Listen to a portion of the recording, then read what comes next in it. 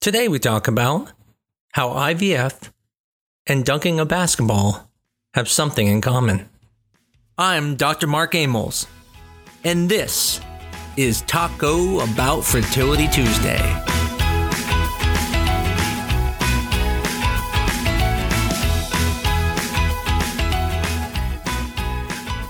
How can basketball and IVF have anything in common? Well, strangely enough, they do have things in common, especially when it comes to dunking a basketball. Today's show is to help those who have gone through IVF and haven't got lots of eggs like some people. And why do some people get so many eggs than others?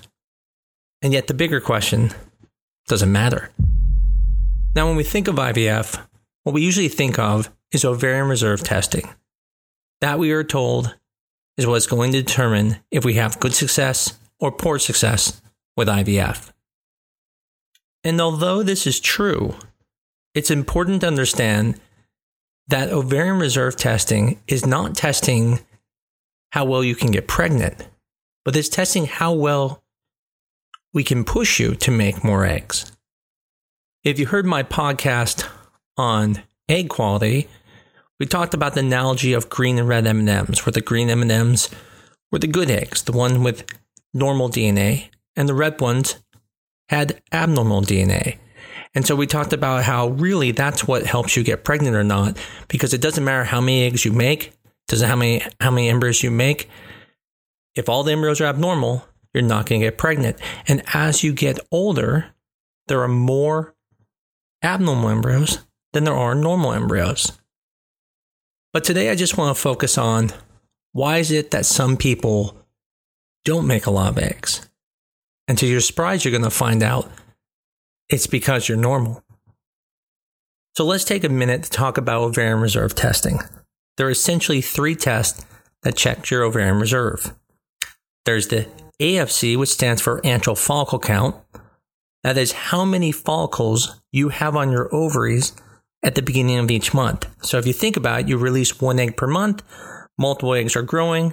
That group of those eggs growing is your antral follicle count. That is the potential you have every month of how many eggs you can make. The AMH, anti-Müllerian hormone, is a measure of how many eggs you have for the rest of your life.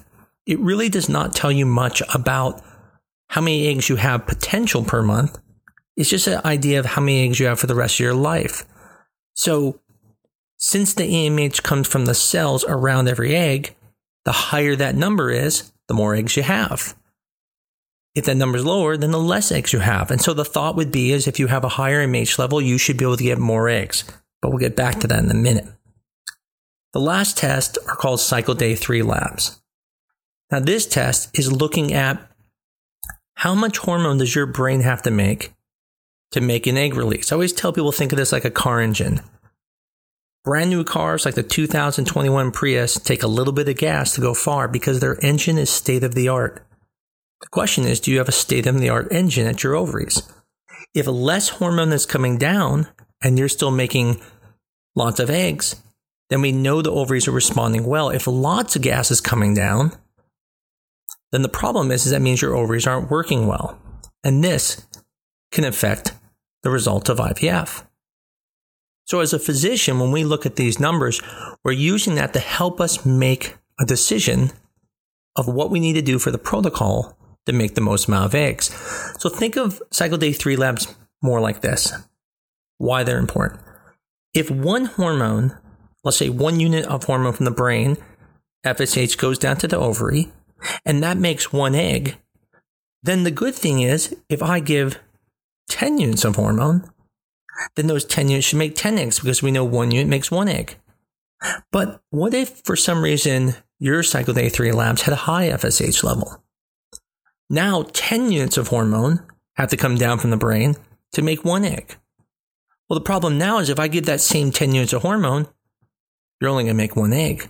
So now I may have to go up to 50 units of hormones to try to get that 1 egg. So the point here is, if you have a high FSH, it takes more drugs to make more eggs.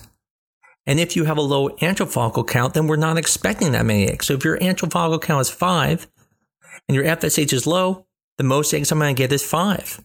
If your antral follicle count is 20, but your FSH is high, well, then we're never going to be able to get all 20 eggs. So we might only get half of them and get 10. So you can see how this can all affect things. And this causes a lot of stress for some people. Because one of the fallacies that has been propagated is that if these hormones are bad, these tests, then you're going to have problems getting pregnant. And that's not true. Matter of fact, the hormones and the antral follicle count and the AMH are just tools for your doctor to use to determine the best plan for you. Now, yes, if they are severely bad, like your FSH level is around 30 or 40, or your antral follicle count is 1, or your AMH is less than 0.1, then yes, that does mean things are very dismal. But for everybody else, an AMH of 1.5 isn't that much better than an AMH of 1.2.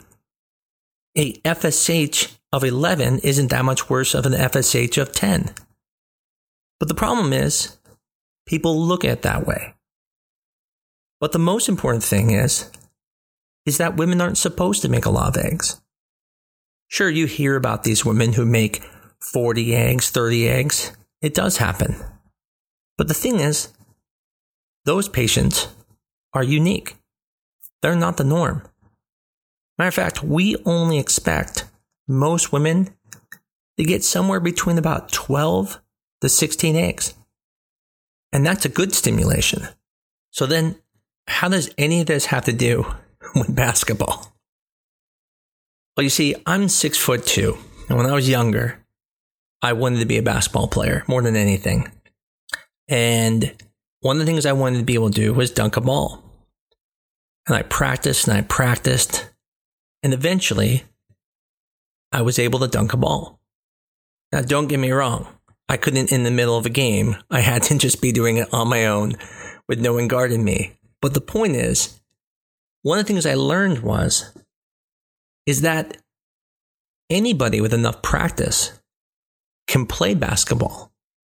Anyone can learn to shoot a ball. Anyone can learn to dribble a ball. But being able to dunk a ball was something very unique, which most people on earth can't do. If someone came up to you who was 5'10" and said, I'm really good at basketball, you wouldn't say first, well, can you dunk a ball? Oh, then you're not good. Because that measure is something we know is very difficult to do, and most people can't. Well, the same thing comes with IVF. Most people can't dunk a ball, meaning it's normal for women to only make 12 to 16 eggs. A woman making the 30 to 40 eggs is unusual.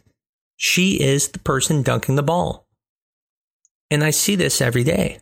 I see women come in for things like family balancing, who've had 4 kids, all girls or all boys, and now they would like to have a baby of the other gender.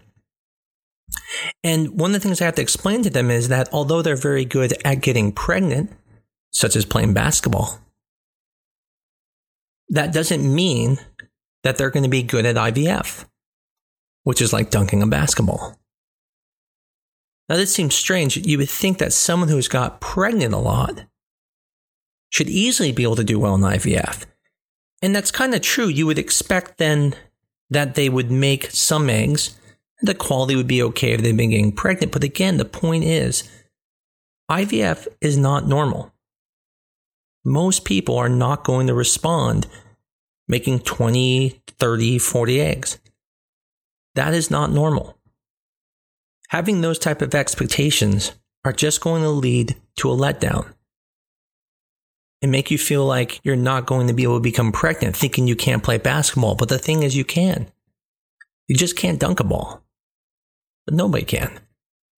Only a few can. In the end, my goal was to set some type of expectation for people to understand that you're not going to make a lot of eggs, and that's normal. That does not mean you're not going to do well at IVF, because you know that the goal of IVF is to get a good embryo. Now, sure, people who make more eggs do have better chances because they're getting more chances. But the thing is, don't worry so much about how many eggs you didn't make. The goal is to make as many as you can make. Meaning, think of your doctor like a coach. Their goal is not to make you into LeBron James or the Michael Jordan. That's impossible. They're superstars. The goal is to get the best out of you. So, if you are Steve Nash, then they want to make you the best Steve Nash you can be. Don't ever be disappointed or compare yourself to those people who can dunk a ball. Because again, that is not the norm. You are. As always, I always appreciate everyone who listens to our podcast. I'm sorry we are still at every 2 weeks, but until coronavirus goes away, this is just too hard to do weekly with my family around. If you have time, please review us on iTunes or other places to help spread the word, and tell others about us if you like us. I pray for all the patients, even if you're not mine, that you have success with whatever treatment you're doing. And look forward to talking to you again on Talk About Fertility Tuesday.